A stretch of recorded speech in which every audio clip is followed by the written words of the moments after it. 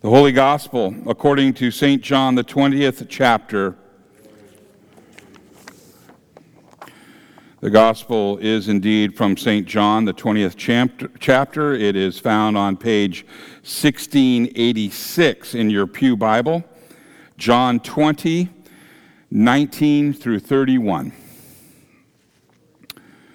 On the evening of that first day of the week, when the disciples were together, with the doors locked for fear of the Jewish leaders, Jesus came, and he stood among them, and he said, "Peace be with you." And after he said this, he showed them his hands and side. The disciples were overjoyed when they saw the Lord. And again, Jesus said, "Peace be with you. As the Father has sent me, I am sending you." And with that, he breathed on them, and he said, "Receive the Holy Spirit. If you forgive anyone's sins, their sins are forgiven. If you do not forgive them, they are not forgiven." Now Thomas, also known as Didymus, one of the 12, was not with the disciples when Jesus came. So the other disciples told him, "We have seen the Lord." But he said to them, "Unless I see the nail marks in his hands, and put my finger where the nails were, and put my hand into his side, I will not believe." A week later, his disciples were in the house again, and Thomas was with them. Though the doors were locked, Jesus came, and he stood among them, and he said, "Peace be with you." Then he said to Thomas, "Put your finger here. See my hands? Reach out your hand and put it into my side. Stop doubting and believe." Thomas said to him, "My Lord and my God." And then Jesus told him, "Because you have seen me, you have believed. Blessed are those who have not seen and yet have believed." Jesus performed many other signs in the presence of his disciples, which are not recorded in this book, but these are written so that you may believe that Jesus is the Messiah, the Son of God, and that by believing you may have life in his name. This is the gospel of the Lord. Praise to you, O Christ. You may be seated.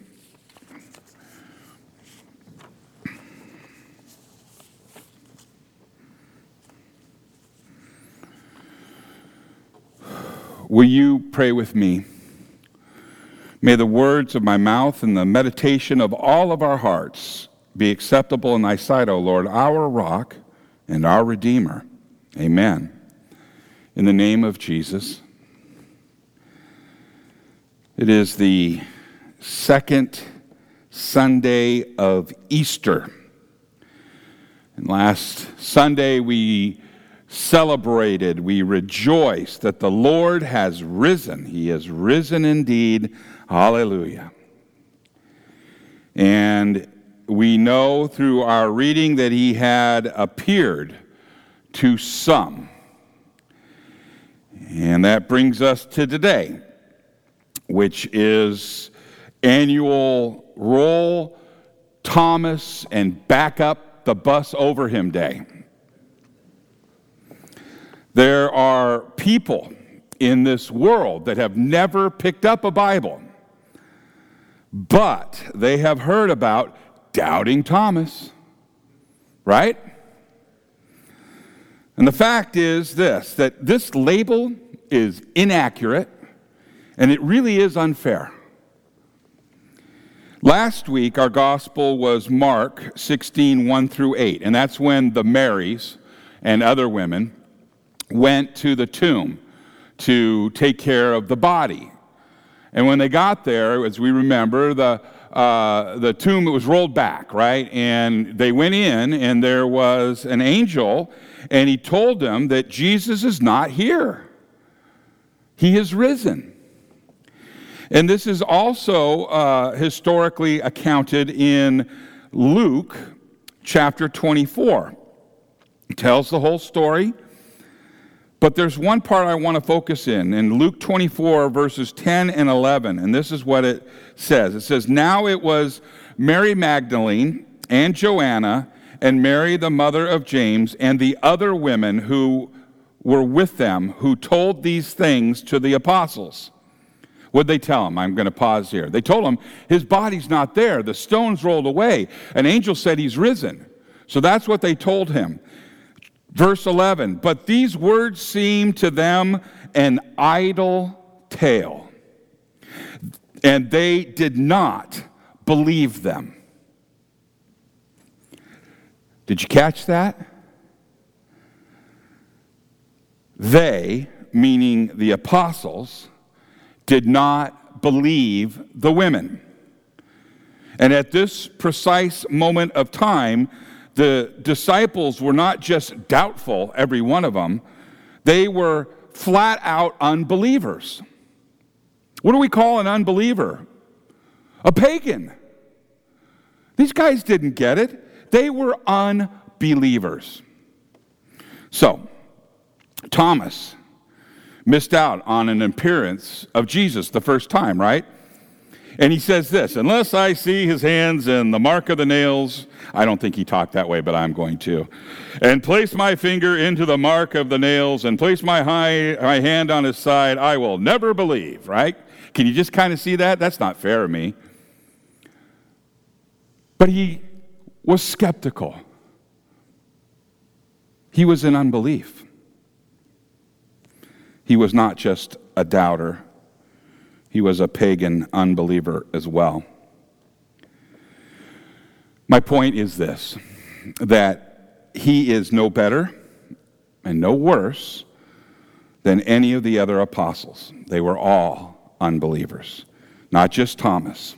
So I ask the question, why does Thomas get the bum rap? Why does he carry the label through time? Doubting Thomas. Centuries. Why don't we call him pagan Peter? Or unbelieving James? Or Matthew the infidel? The fact is that every single one of them was lacking belief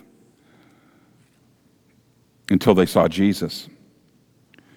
And the fact is that the entire crew failed miserably. The disciples, they were an embarrassment as students. And that is what makes some of the other things that happen in today's gospel truly amazing. Listen. First of all, Jesus shows up among them, and the words out of his mouth were, "Peace be with you." He had every right to scold these disciples of him, these students. He could have said something like, "Good one, geniuses. I told you again and again and again that I would suffer and that I would die and that I would rise from the dead." He could have said, "I've seen rocks next to the road that have better understanding of my words than you do." He had every right to come on them like that, but he did not. Jesus came and stood among them and said to them, "Peace be with you." And when he had said this, he showed them his hands and his side. John 20, verses 19 and 20. Jesus not only gave them his peace, but he even invited them to check out his wounds of the crucifixion in his hands and in his side. He was full of grace. He was full of friendship.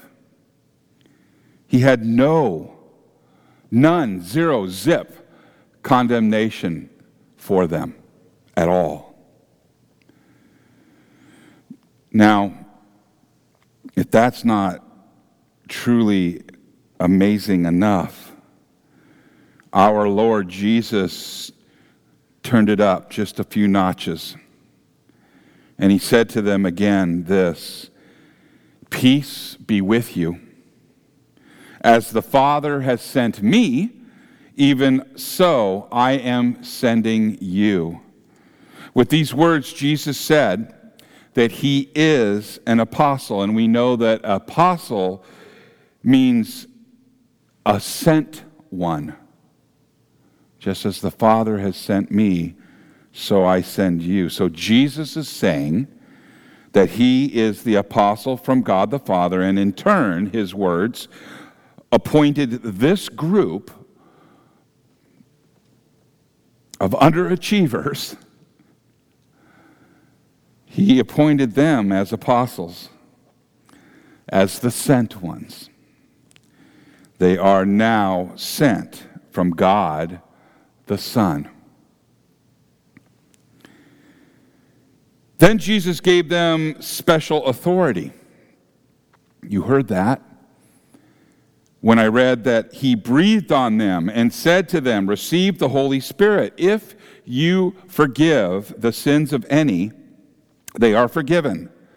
And if you withhold forgiveness from any, it is withheld." And Jesus has just given the Holy Spirit to this small group of disciples and given them the authority to forgive and the authority to withhold forgiveness. Okay, let's just think about this for a minute. That's a lot. A few days earlier, Jesus endured a false arrest, sadistic abuse at the hands of soldiers. He went through several rigged trials where creatures, creative persons, human beings, had the gall to examine the perfect Lamb of God. He endured beatings and floggings and mocking and then death by the crucifixion. And during this process of abuse, he also endured the full wrath of God that was put against your sins and my sins and all of the sins of the entire world. And he did this in order to procure the forgiveness of sins for you. And he has taken that dearly won forgiveness of sins, and he has placed it in the hands of this group of underachievers. I cannot overstate how strange and how wonderful and how amazing and how bizarre and how unusual this is, that Jesus would place his forgiveness in the care of these men. Men who a few hours earlier in the day had refused to believe that Jesus had risen from the dead. Jesus has also given his forgiveness to the church. He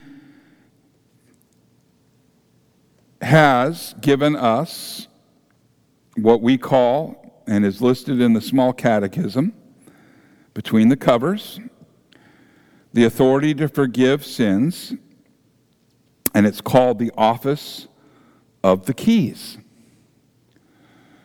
Luther said there were two sacraments, holy sacraments, but I've been told that this would be Holy Sacrament 2.5. The office of the keys, the forgiveness of sins. What is it? Well, in the small catechism, the question is asked for you and for me. It says, what is the office of the keys? The office of the keys is that special authority which Christ has given to his church on earth to forgive the sins of repentant sinners, but to withhold forgiveness from the unrepentant as long as they do not repent. Well, where is this written, you may ask? Well, it's also written, that question, in the small catechism. This is what St. John the Evangelist writes in chapter 20. The Lord Jesus breathed on his disciples and said, "Receive the Holy Spirit. If you forgive anyone his sins, they are forgiven. If you do not forgive them, they are not forgiven." John 20:23. So what do you believe according to these words?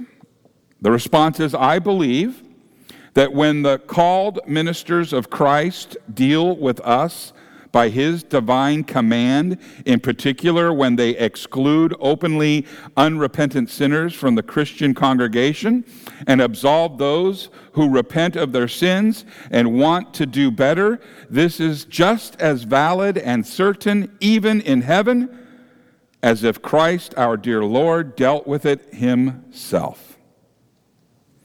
Did you know that we exercise this authority earlier in this service when you heard me say, upon this confession, I, by the virtue of my office as a called and ordained servant of the Word, announce the grace of God unto all of you, and in the stead and by the command of my Lord Jesus Christ, I forgive you all of your sins in the name of the Father and of the Son and of the Holy Spirit. As your called and ordained servant of Christ, and by his authority, I therefore declare to you the entire forgiveness of all of your sins in the name of the Father and the Son and the Holy Spirit. You hear that every Sunday at the beginning. And these words are so precious. These words are so valuable that even if the rest of the service, I almost said it, is a total bust, if the sermon is dull, if the hymns are hard to sing, if the choir, and Lord, from my lips to your ears, we would love to have a choir, if they're out of tune, no matter what goes wrong in the rest of the service, it is worth it to come to just hear those words of forgiveness. For in these words of forgiveness, you receive the very forgiveness that Jesus gave to those underachieving dunderheads on the very day that he rose from the dead.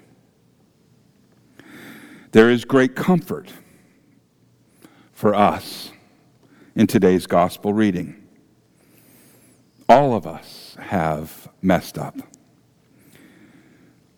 We all fall regularly. And this is a characteristic that we share with the disciples. We know that Peter was notorious for sticking his foot in his mouth. And we know that Jesus sometimes referred to James and John as sons of thunder because of their temperaments.